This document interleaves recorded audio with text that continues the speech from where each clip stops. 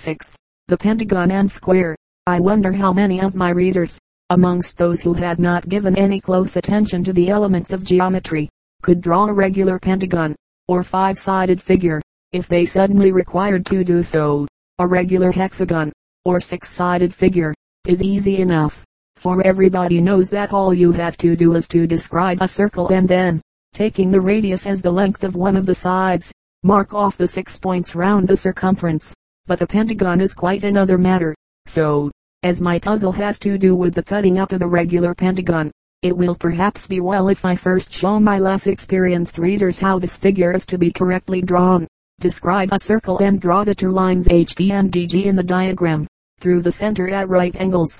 Now find the point A midway between C and B. Next place the point of your compasses at and with the distance at E. Describe the arc cutting HB at E. Then place the point of your compasses at D and with the distance DE. Describe the arc cutting the circumference at F. Now, DF is one of the sides of your pentagon, and you have simply to mark off the other sides round the circle. Quite simple when you know how, but otherwise somewhat of a poser. Having formed your pentagon, the puzzle is to cut it into the fewest possible pieces that will fit together and form a perfect square. 156. The dissected triangle. A good puzzle is that which the gentleman in the illustration is showing to his friends. He has simply cut out of paper an equilateral triangle, that island a triangle with all its three sides of the same length. He proposes that it shall be cut into 5 pieces in such a way that they will fit together and form either 2 or 3 smaller equilateral triangles, using all the material in each case. Can you discover how the cuts should be made? Remember that when you have made your 5 pieces, you must be able, as desired, to put them together to form either the single original triangle, or to form 2 triangles, or to form 3 triangles all equilateral. 157. The tabletop and stools.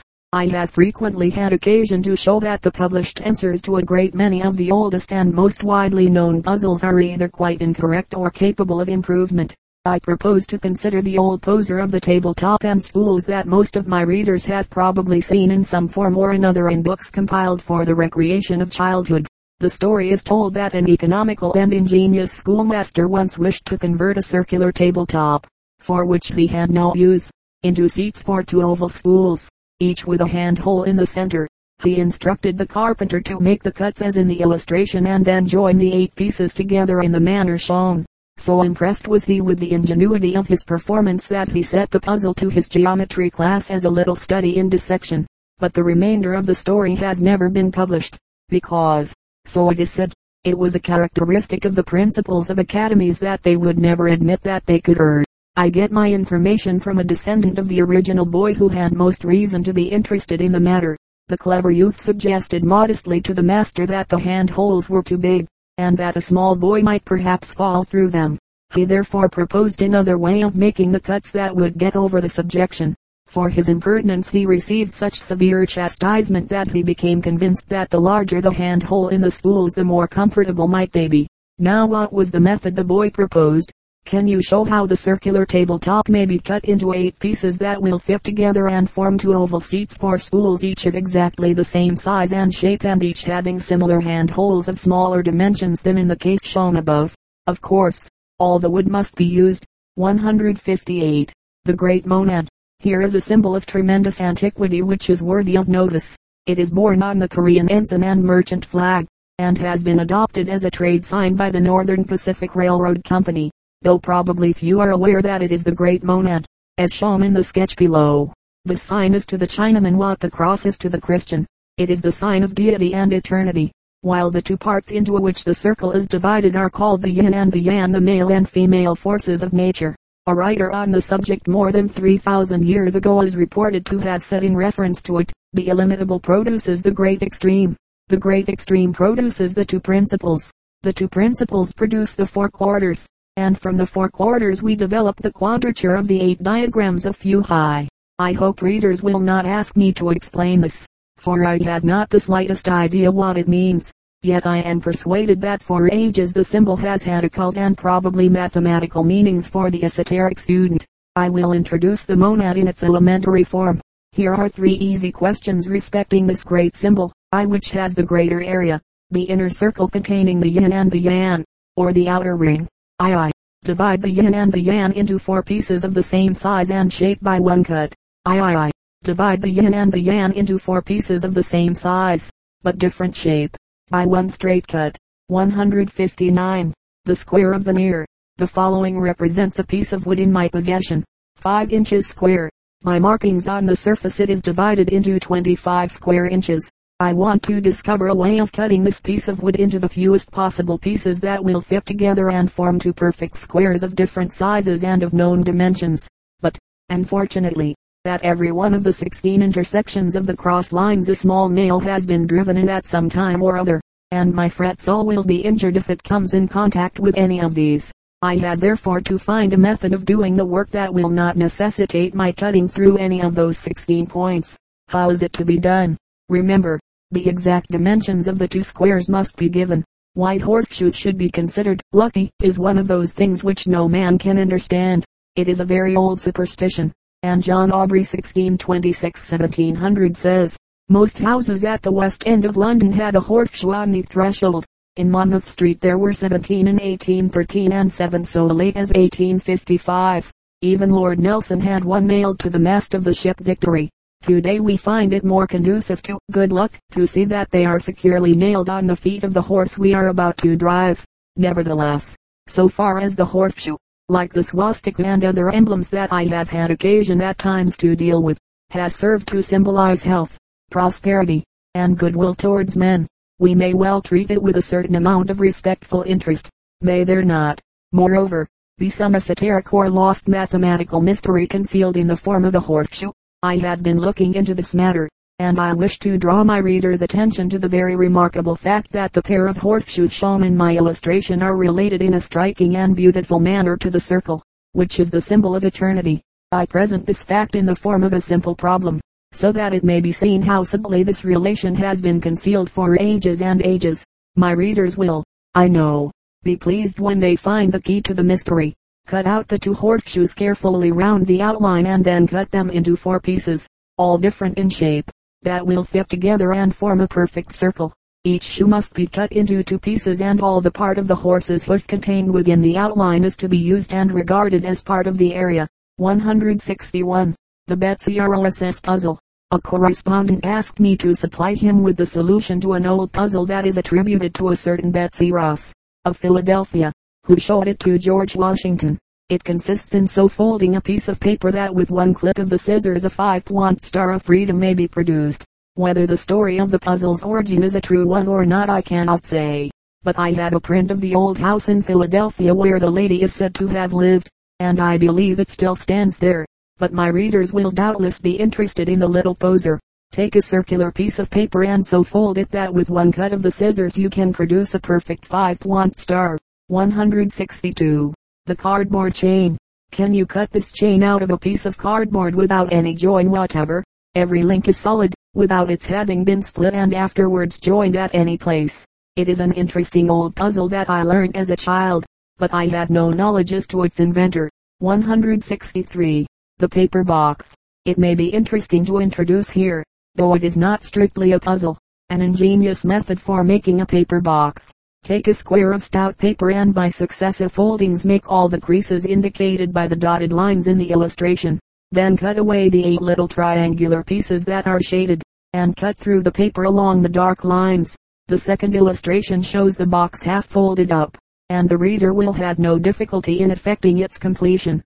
Before folding up, the reader might cut out the circular piece indicated in the diagram, for a purpose I will now explain. This box will be found to serve excellently for the production of vortex rings. These rings, which were discussed by von Helmholtz in 1858, are most interesting, and the box with the hole cut out will produce them to perfection. Fill the box with tobacco smoke by blowing it gently through the hole. Now, if you hold it horizontally, and softly tap the side that is opposite to the hole, an immense number of perfect rings can be produced from one mouthful of smoke. It is best that there should be no currents of air in the room. People often do not realize that these rings are formed in the air when no smoke is used. The smoke only makes them visible. Now, one of these rings, if properly directed on its course, will travel across the room and put out the flame of a candle. And this feat is much more striking if you can manage to do it without the smoke. Of course, With a little practice, the rings may be blown from the mouth, but the box produces them in much greater perfection, and no skill whatever is required. Lord Kelvin propounded the theory that matter may consist of vortex rings in a fluid that fills all space, and by a development of the hypothesis he was able to explain chemical combination. Illustration.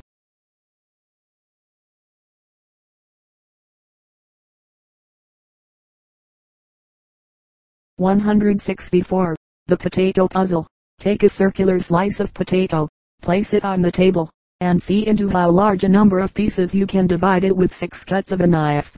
Of course you must not readjust the pieces or pile them after a cut. What is the greatest number of pieces you can make? Illustration. 1 2 3 4 5 6 7 8 9 10 11 12 13 14 15 16. The illustration shows how to make 16 pieces. This can, of course, be easily beaten. 165. The 7 pigs. Here is a little puzzle that was put to one of the sons of Aaron the other day and perplexed him unduly, for it is really quite easy. It will be seen from the illustration that he was shown a sketch of a square pen containing 7 pigs. He was asked how he would intersect the pen with 3 straight fences so as to enclose every pig in a separate STE. In other words, all you have to do is to take your pencil and, with 3 straight strokes across the square, enclose each pig separately. Nothing could be simpler. The Irishman complained that the pigs would not keep still while he was putting up the fences. He said that they would all flock together, or one obstinate beast would go into a corner and flock all by himself. It was pointed out to him that for the purposes of the puzzle the pigs were stationary. He answered that Irish pigs are not stationary, they are pork. Being persuaded to make the attempt, he drew 3 lines, one of which cut through a pig. When it was explained that this is not allowed, he protested that a pig was no use until you cut its throat. Begorra, if it's bacon you want without cutting your pig, it will be all gammon. We will not do the Irishman the injustice of suggesting that the miserable pun was intentional. However, he failed to solve the puzzle. Can you do it? 166. The landowner's fences. The landowner in the illustration is consulting with his bailiff over a rather puzzling little question. He has a large plan of one of his fields, in which there are 11 trees. Now, he wants to divide the field into just 11 enclosures by means of straight fences, so that every enclosure shall contain 1 tree as a shelter for his cattle. How is he to do it with as few fences as possible?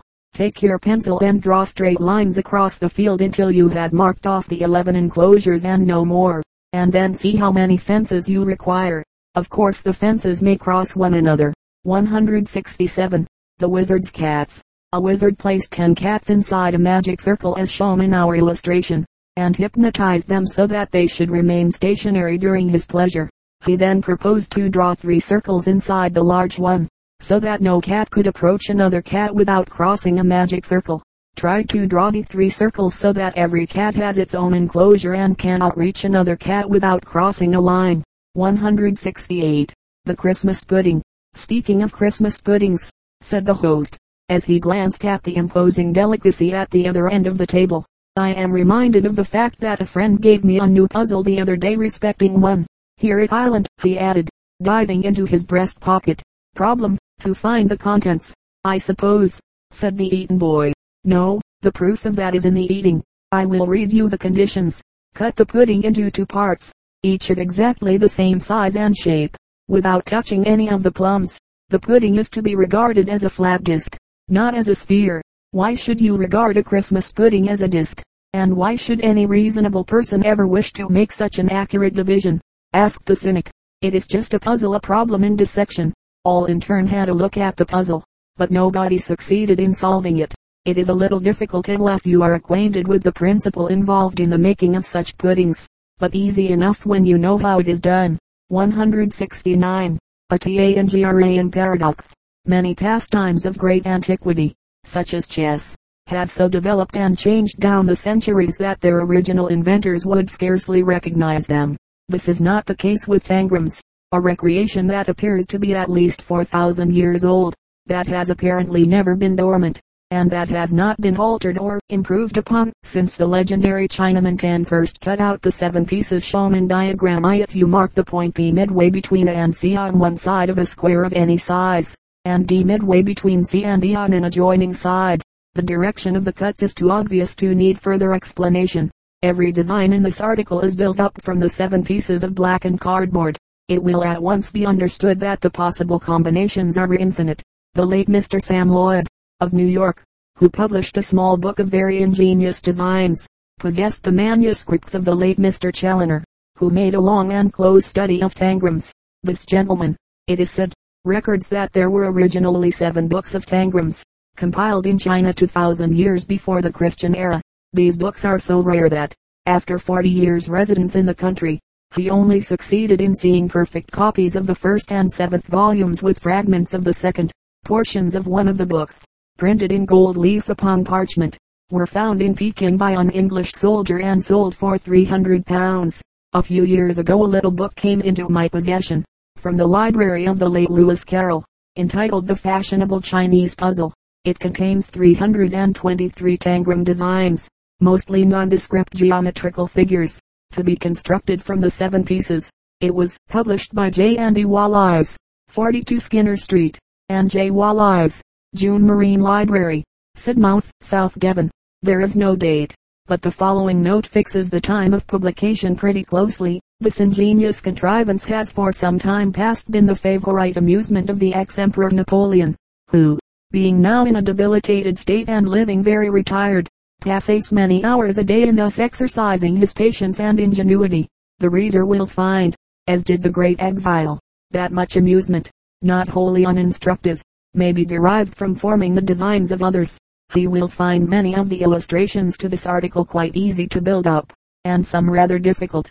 Every picture may thus be regarded as a puzzle, but it is another pastime altogether to create new and original designs of a pictorial character, and it is surprising what extraordinary scope the tangrams afford for producing pictures of real life, angular and often grotesque. It is true, but full of character. I give an example of a recumbent figure that is particularly graceful, and only needs some slight reduction of its angularities to produce an entirely satisfactory outline.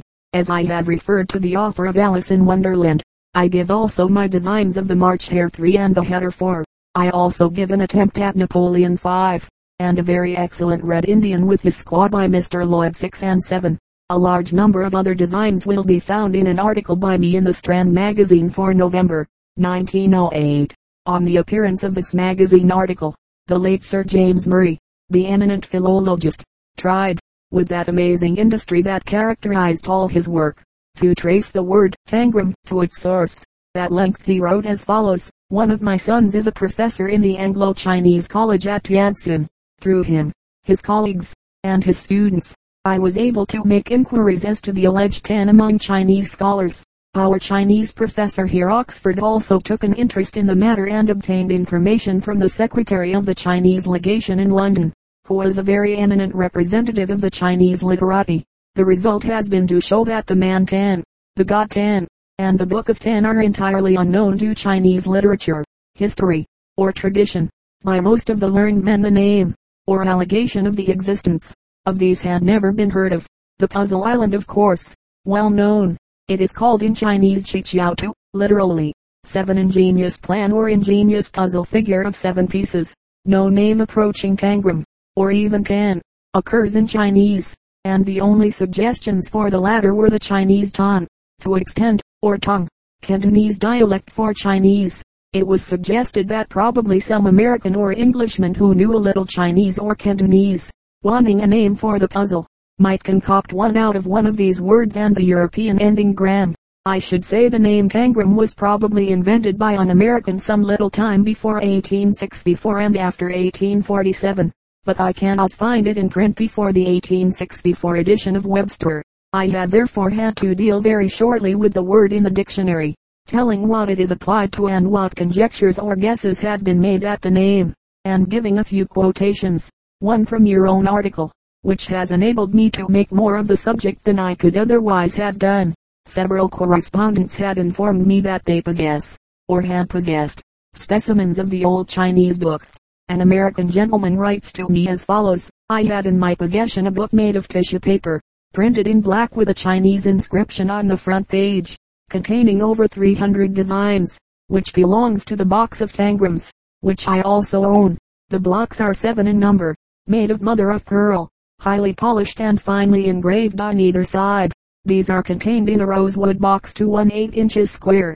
My great uncle was one of the first missionaries to visit China. This box and book, along with quite a collection of other relics, were sent to my grandfather and descended to myself. My correspondent kindly supplied me with rubbings of the tangrams, from which it is clear that they are cut in the exact proportions that I had indicated. I reproduce the Chinese inscription 8 for this reason. The owner of the book informs me that he has submitted it to a number of Chinamen in the United States and offered as much as $1 for a translation, but they all steadfastly refused to read the words, offering the lame excuse that the inscription is Japanese. Natives of Japan, however, insist that it is Chinese. Is there something occult and esoteric about tangrams, that it is so difficult to lift the veil? Perhaps this page will come under the eye of some reader acquainted with the Chinese language, who will supply the required translation, which may, or may not, throw a little light on this curious question. By using several sets of tangrams at the same time we may construct more ambitious pictures. I was advised by a friend not to send my picture, a game of billiards, 9, to the Academy. He assured me that it would not be accepted because the judges are so hidebound by convention. Perhaps he was right, and it will be more appreciated by post-impressionists and cubists. The players are considering a very delicate stroke at the top of the table. Of course, the two men, the table, and the clock are formed from 4 sets of tangrams. My second picture is named The Orchestra, 10, and it was designed for the decoration of a large hall of music. Here we have the conductor, the pianist, the fat little cornet player, the left-handed player of the double bass, whose attitude is lifelike, though he does stand at an unusual distance from his instrument, and the drummer boy, with his imposing music stand. The dog at the back of the pianoforte is not howling, he is an appreciative listener. One remarkable thing about these tangram pictures is that they suggest to the imagination such a lot that is not really there. Who, for example, can look for a few minutes at Lady Belinda 11 and the Dutch girl 12 without soon feeling the haughty expression in the one case and the arch look in the other? Then look again at the stork 13, and see how it is suggested to the mind that the leg is actually much more slender than any one of the pieces employed. It is really an optical illusion. Again, notice in the case of the yacht 14 how, by leaving that little angular point at the top, a complete mast is suggested. If you place your tangrams together on white paper so that they do not quite touch one another, in some cases the effect is improved by the white lines, in other cases it is almost destroyed. Finally, I give an example from the many curious paradoxes that one happens upon in manipulating tangrams. I show designs of 2 dignified individuals 15 and 16 who appear to be exactly alike, except for the fact that one has a foot and the other has not. Now, both of these figures are made from the same 7 tangrams. Where does the second man get his foot from? Patchwork puzzles, of shreds and patches. Hamlet, the 4, 170. The cushion covers. The above represents a square of brocade. A lady wishes to cut it in 4 pieces so that 2 pieces will form one perfectly square cushion top, and the remaining 2 pieces another square cushion top. How is she to do it? Of course, she can only cut along the lines that divide the 25 squares, and the pattern must match properly without any irregularity whatever in the design of the material. There is only one way of doing it. Can you find it? 171. The banner puzzle. A lady had a square piece of bunting with 2 lions on it, of which the illustration is an exactly reproduced reduction. She wished to cut the stuff into pieces that would fit together and form 2 square banners with a lion on each banner. She discovered that this could be done in as few as 4 pieces. How did she manage it? Of course, to cut the British lion would be an unpardonable offense, so you must be careful that no cut passes through any portion of either of them. Ladies are informed that no allowance whatever has to be made for turnings, and no part of the material may be wasted. It is quite a simple little dissection puzzle if rightly attacked. Remember that the banners have to be perfect squares, though they need not be both of the same size. 172. Mrs. Smiley's Christmas present. Mrs. Smiley's expression of pleasure was sincere when her 6 granddaughters sent to her, as a Christmas present, a very pretty patchwork quilt, which they had made with their own hands. It was constructed of square pieces of silk material, all of one size, and as they made a large quilt with 14 of these little squares on each side, It is obvious that just 196 pieces had been stitched into it. Now, the 6 granddaughters each contributed a part of the work in the form of a perfect square, all 6 portions being different in size. But in order to join them up to form the square quilt, it was necessary that the work of one girl should be unpicked into 3 separate pieces. Can you show how the joins might have been made? Of course, no portion can be turned over. It will be seen that in this case the square patchwork quilt is built up of 169 pieces. The puzzle is to find the smallest possible number of square portions of which the quilt could be composed and show how they might be joined together. Or, to put it the reverse way, divide the quilt into as few square portions as possible by merely cutting the stitches. 174. The squares of brocade. I happened to be paying a call at the house of a lady, when I took up from a table 2 lovely squares of brocade. They were beautiful specimens of Eastern workmanship, both of the same design, a delicate checkered pattern. Are they not exquisite? Said my friend. They were brought to me by a cousin who has just returned from India. Now, I want you to give me a little assistance. You see, I have decided to join them together so as to make one large square cushion cover. How should I do this so as to mutilate the material as little as possible? Of course I propose to make my cuts only along the lines that divide the little checkers. I cut the 2 squares in the manner desired into 4 pieces that would fit together and form another larger square, taking care that the pattern should match properly. And when I had finished I noticed that 2 of the pieces were of exactly the same area, that island each of the 2 contained the same number of checkers. Can you show how the cuts were made in accordance with these conditions? 175. Another patchwork puzzle. A lady was presented, by 2 of her girl friends, with the pretty pieces of silk patchwork shown in our illustration. It will be seen that both pieces are made up of squares all of the same size, one 12x12 and the other 5x5. She proposes to join them together and make one square patchwork quilt, 13x13. But, of course, she will not cut any of the material, merely cut the stitches where necessary and join together again. What perplexes her is this. A friend assures her that there need be no more than 4 pieces in all to join up for the new quilt. Could you show her how this little needlework puzzle is to be solved in so few pieces? 176. Linoleum cutting. The diagram herewith represents 2 separate pieces of linoleum. The checkered pattern is not repeated at the back, so that the pieces cannot be turned over. The puzzle is to cut the 2 squares into 4 pieces so that they shall fit together and form one perfect square 10x10, so that the pattern shall properly match, and so that the larger piece shall have as small a portion as possible cut from it. 177. Another linoleum puzzle. Can you cut this piece of linoleum into 4 pieces that will fit together and form a perfect square? Of course the cuts may only be made along the lines. Various geometrical puzzles. So various are the tastes of men. Mark Aknside. 178. The cardboard box. This puzzle is not difficult, but it will be found entertaining to discover the simple rule for its solution. I had a rectangular cardboard box. The top has an area of 120 square inches, the side 96 square inches, and the end 80 square inches. What are the exact dimensions of the box? 179. Stealing the bell ropes. 2 men broke into a church tower one night to steal the bell ropes. The 2 ropes passed through holes in the wooden ceiling high above them, and they lost no time in climbing to the top. Then one man drew his knife and cut the rope above his head, in consequence of which he fell to the floor and was badly injured. His fellow thief called out that it served him right for being such a fool. He said that he should have done as he was doing, upon which he cut the rope below the place at which he held on.